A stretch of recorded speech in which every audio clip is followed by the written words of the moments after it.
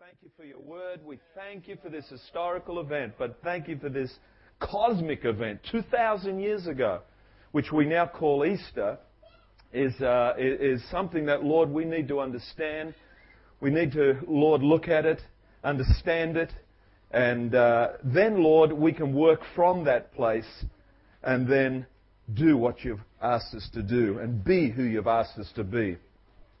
Lord, it seems like the majority of humanity, the gospel message or the Easter message has become just a faint echo.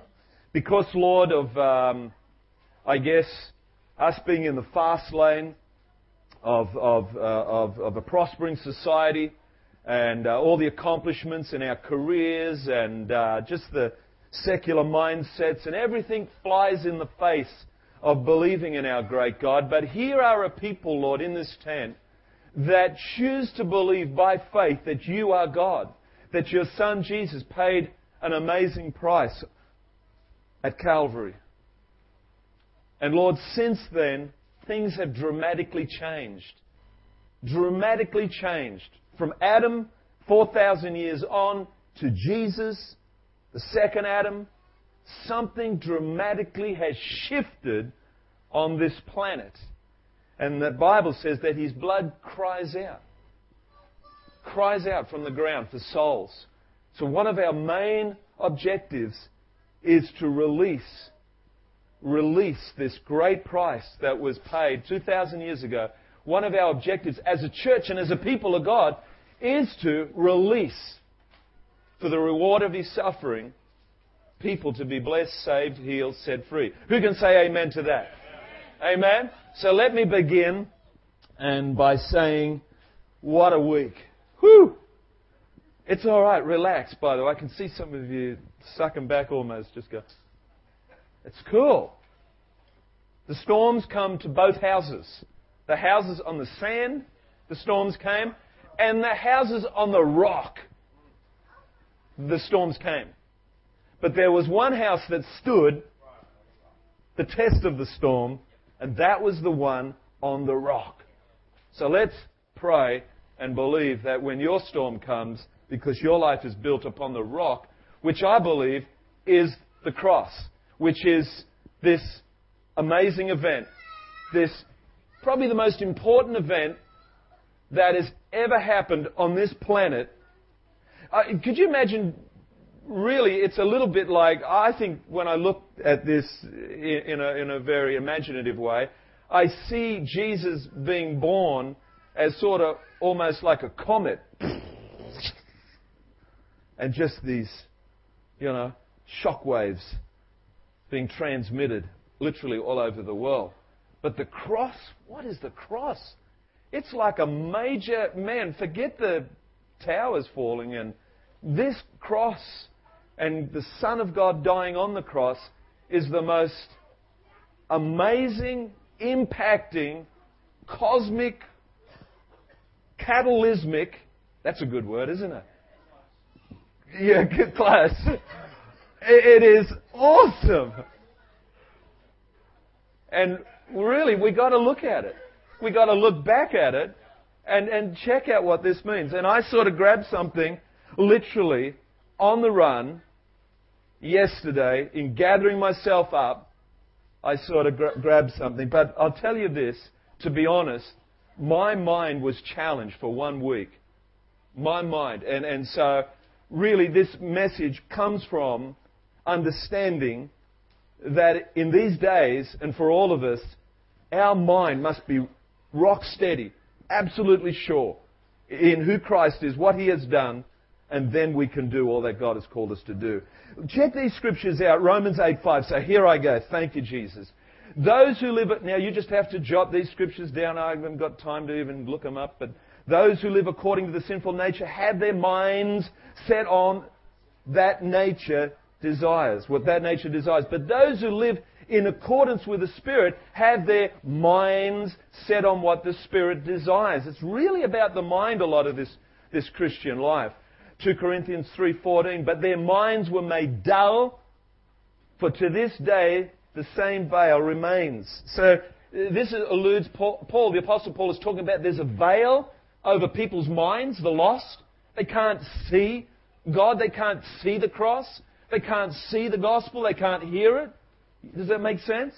2 Corinthians 4:4 says, the God of this age has blinded the minds of unbelievers so that they cannot see the light of the gospel of the glory of Christ, who is the image of God. 2 Corinthians 11:3. I love this stuff. But I'm afraid that just as Eve was deceived by the serpent's cunning, your minds maybe somehow be led astray from your sincere and pure devotion to Christ. I'm telling you what, I've just had 1 week of pure, devoted worship and seeking God's face. Just Ephesians 4:23, to be made new in the attitude of your minds and to put on the new self, created to be like God, Frank, in true righteousness and holiness.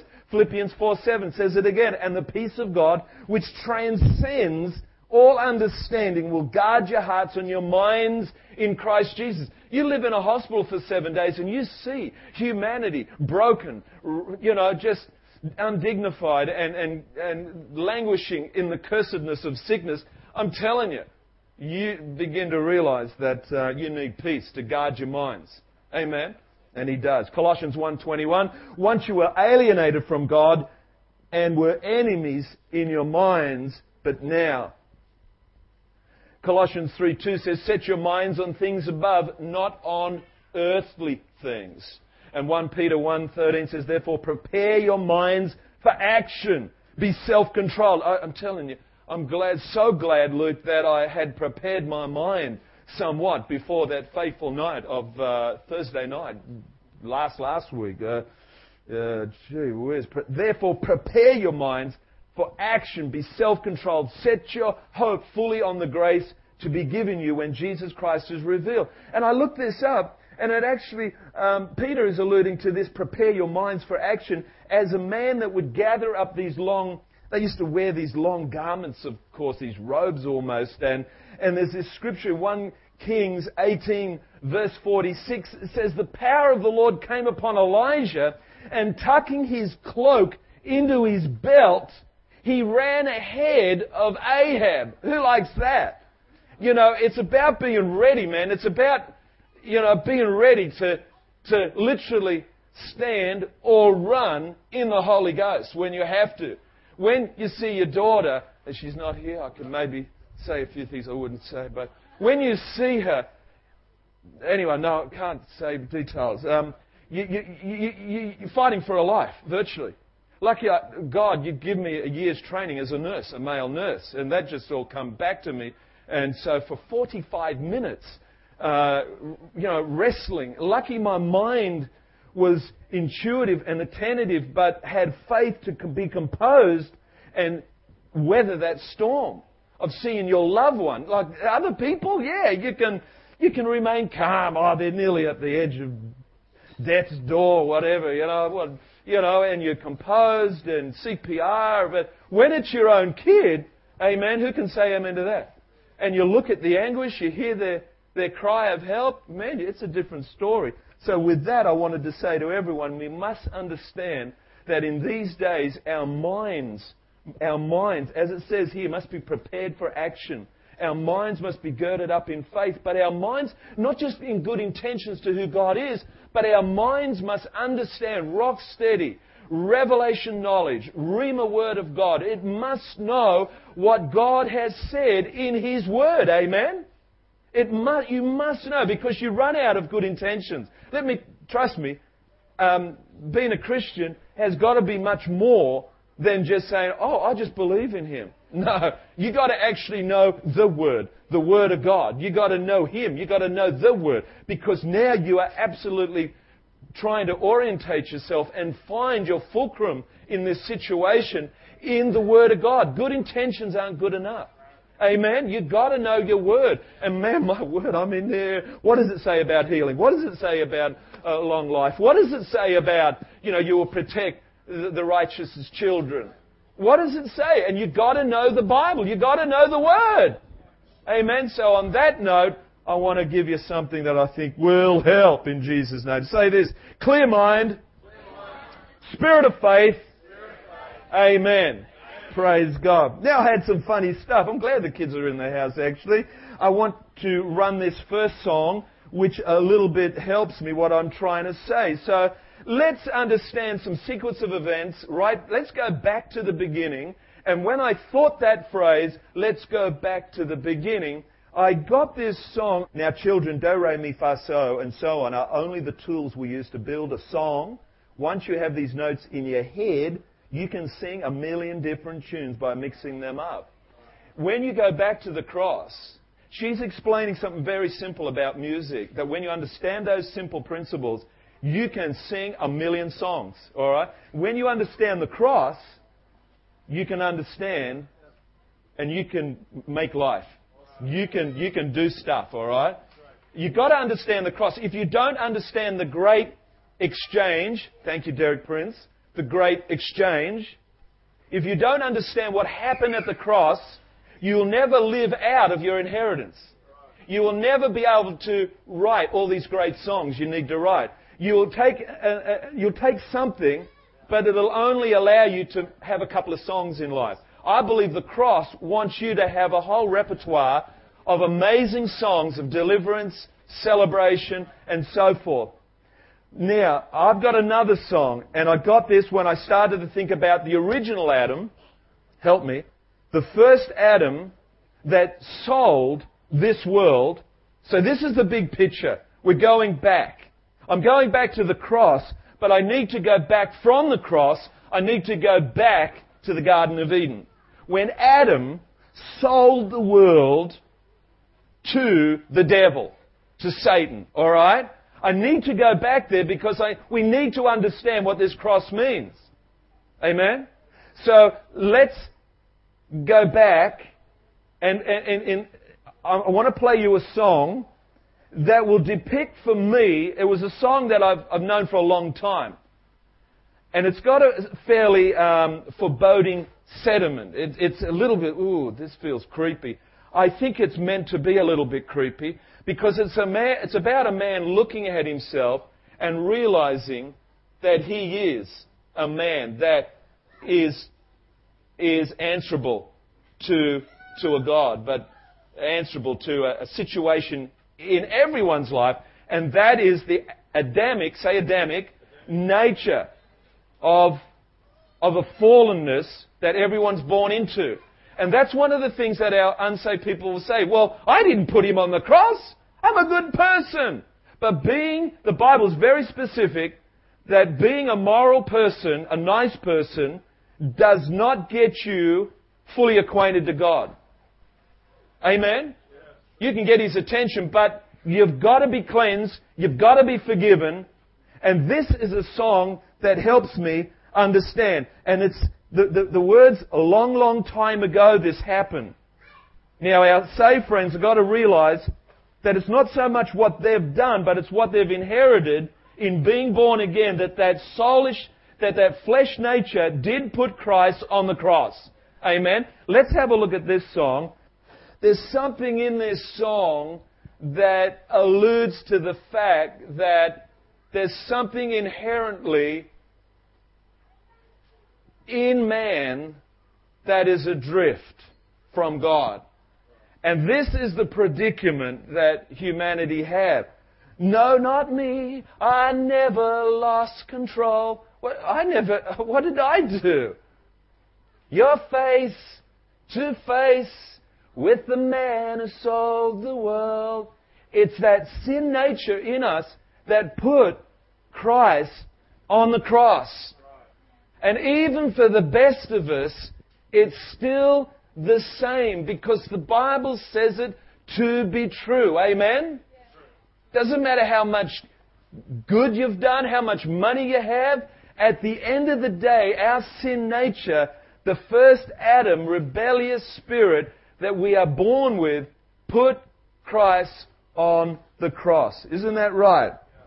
Now, of course, in the beginning, in the Garden of Eden, the intention was that in that beautiful garden, where all things were good, and that mankind was connected to God, serving God, loving God, and in the presence of God, Adam sold that out. He abdicated his authority and rulership to take dominion and to spread that garden out wide all across the earth, including in Australia. Imagine Australia as the Garden of Eden, where it's just tranquil and presence of God. And I mean, we've got some great stuff happening here, but still, the original plan from the beginning was that the Garden of Eden would extend all across the earth and that mankind would serve God, know God, love God.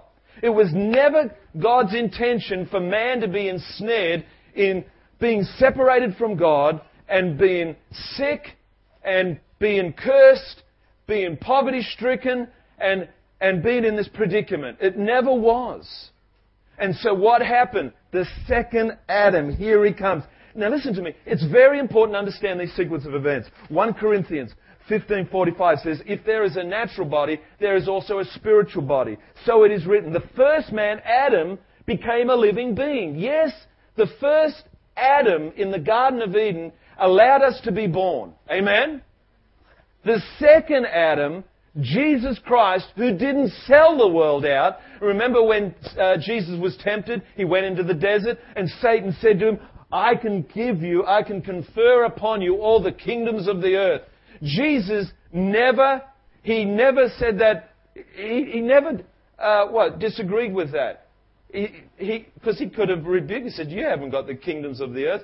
But he did. Satan had the kingdoms of this earth to give to Jesus, and Jesus, praise God, he stood strong. And he became the sacrifice. He became the second Adam that went to the cross that enabled us to be given back our authority, our rulership, to take dominion, to be the church, really. If you really want to know where that's quickly going, Jesus is saying, now I've done it. I've wrestled. I've given back. I've reversed this thing. Now you, by your own volition, by your own choice, you can stand into my kingdom, be authorized, deputized by the courts of Calvary, and live out your life now, not under the sway of Satan's kingdom, of darkness, of sickness, of separateness from God. But now you can stand in authority and be my royal family and bring the Garden of Eden, bring the kingdom to Wyong Hospital and beyond. Amen? So what we have is 4,000 years from Adam to the second Adam, just religion, man doing his best, but religion sadly let people down. And Paul realized in the coming of Jesus, hang on, it's not about religion, because Apostle Paul, he was this Pharisee, trained up. He knew all the religion of the Jewish religion. And he realized by revelation knowledge that hang on, it's not about good works. Jesus has done it all on the cross. Everything's been exchanged at the cross, and by grace and by faith, we can receive salvation. We are justified by faith. Adam abdicated his authority to rule. Yes, that's right. Man's tragic situation was that exactly. The curse of spiritual death. That's what we are faced with now with a lot of people separated from God. The curse of sickness is definitely from the fallen condition and from Satan. Amen? Yeah. It's not of God. It's God the Father. His intention is never to give anyone any sickness. It's not from God. It's a predicament of living on a fallen planet and living separated from God mostly. The curse of poverty. Now, the curse of poverty, people think of money, but it's more than that. The curse of not being able to smile, not being able to be friendly. There's social prosperity. There's emotional prosperity. Some people can't cry, can't laugh. So poverty represents a lot of things other than just money. Amen? Put something else up, Tim. Let's try and quick check this. The cross is central to our Christianity. Praise God. Much more than meets the eye. It's so right. The more powerful work of God, it is the most powerful work of God on the earth that we must understand. Thanks, Tim. Keep it rolling because my time is gone. The cross, man's efforts weren't good enough. God sovereignly intervened with His Son. with His Son, Christ Jesus. He paid the price, the sacrificial price. Amen. Jesus has done it all. We've got to get back to the cross and realize that that great exchange represents to us all the price has been paid, appropriated by the truth of faith. The great exchange, what we call this cross, is the great exchange. Many powerful truths we live by understanding what happened at the cross. This is the scripture that we've got to look at, and it is in Isaiah chapter 53, 53:4. Okay, surely He took up our infirmities. This is what the sacrificial lamb was able to do. Because He had the blood of God, the blood of man, He was the perfect sacrifice. So all that sacrificial stuff that you saw in the Old Testament, He was going to do it once and for all. He was basically saying, forget all that animal worship, animal sacrifice. I am going to use my one and only Son. For whoever believes it shall not perish but have eternal life. Amen. And He said, my Son Jesus will pay this price that really we still can't understand the entirety of it and the implications of it. But somehow, can I say this? Somehow, by the sacrificial outpouring of the Son's blood, the Son of God's blood, that had cosmic, universal ramifications that ricocheted, that exploded across every part of reality, across this earth and beyond. Can I say that? Alright? Once Jesus was able to shed His blood, He paid the price, reversed the contract of what Adam did, and He gave us back restoration with His Father. So it says, He was pierced for our transgressions. He was crushed for our iniquities.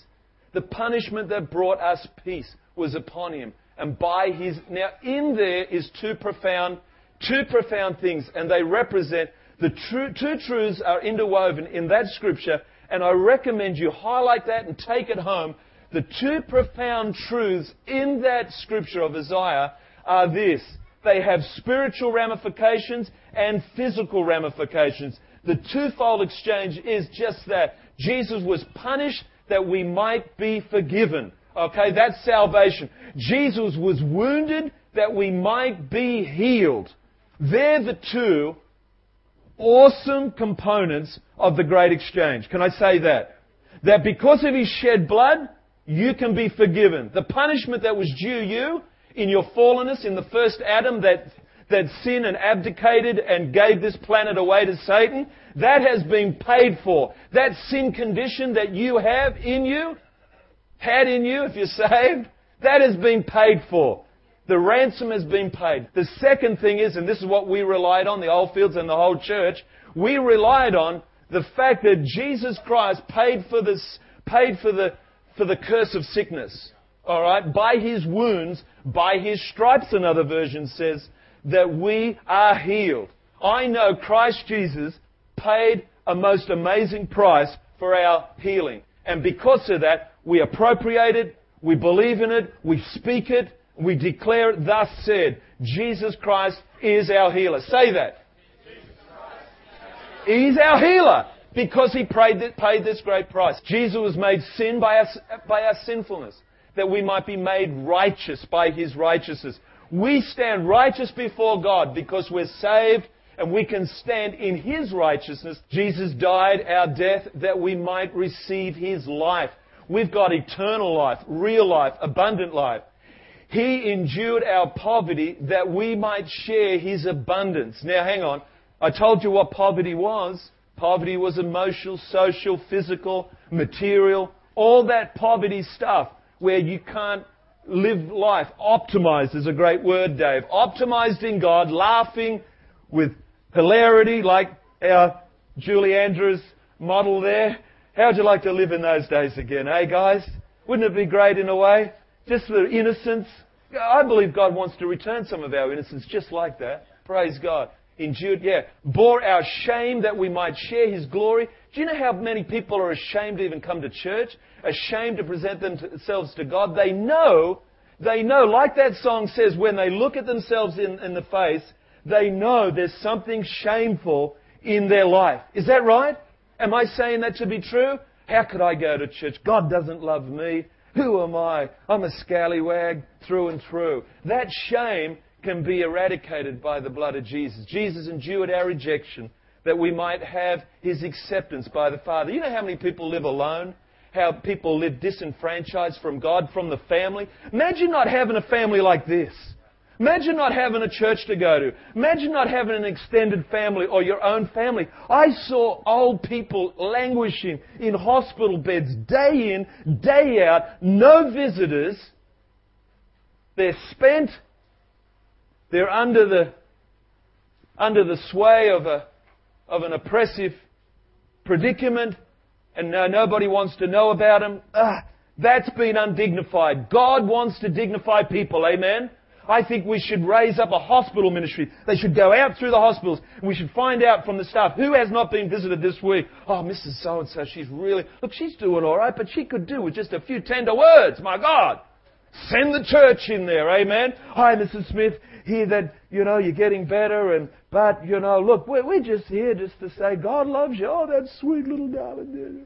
Yeah. That could just make her live. I believe a lot of people bow out because they've got nothing to live for. No one cares. I'm in here. Look, just let me bow out. Okay, endured our rejection. You made a curse. You were made a curse that we might enter into His blessing. Blessings, the abundant blessings of life. Let's all stand, God bless you. Jesus Christ has an invitation to all of us. He says, come to me all you who are weary and burdened, and I will give you rest. The Bible actually says in Isaiah 53, it says that His sheep have gone astray. Do you know anyone who's gone astray? This cross, this price that Jesus paid is an invitation to all of humanity. Can I hear an amen on that? It's an invitation to all of humanity to be dignified in their living, to be connected to God, to know God, to be healed by God, to be prospering in God in the life abundant. John 10:10 says, the devil comes to lie, cheat, and destroy. Amen? But Jesus comes to give life abundantly. Can I say this first? Can I just say this lastly?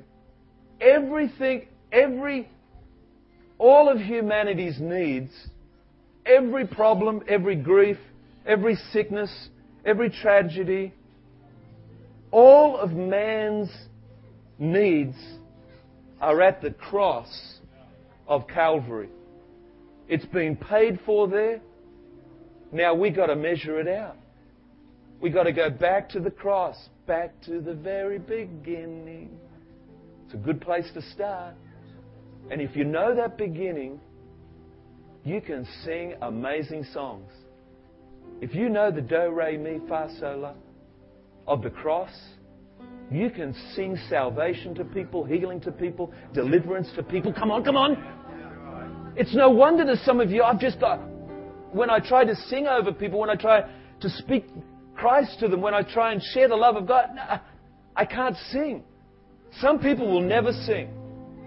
Some people, you try and get them on a karaoke machine. Even me, to get me on a karaoke, there's no way. But some people, give it to me. I've built this city on rock and roll. Some people love to sing the praises of God. Love to sing salvation over other people. Some people say, I'm not singing. Go back to the beginning. Get your do, re, mi, fa, sol, la in the cross.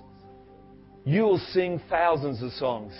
Jesus, your people are like sheep gone astray. I'm finished, I'm done. But Father, in this house, there's people that have needs, they have problems.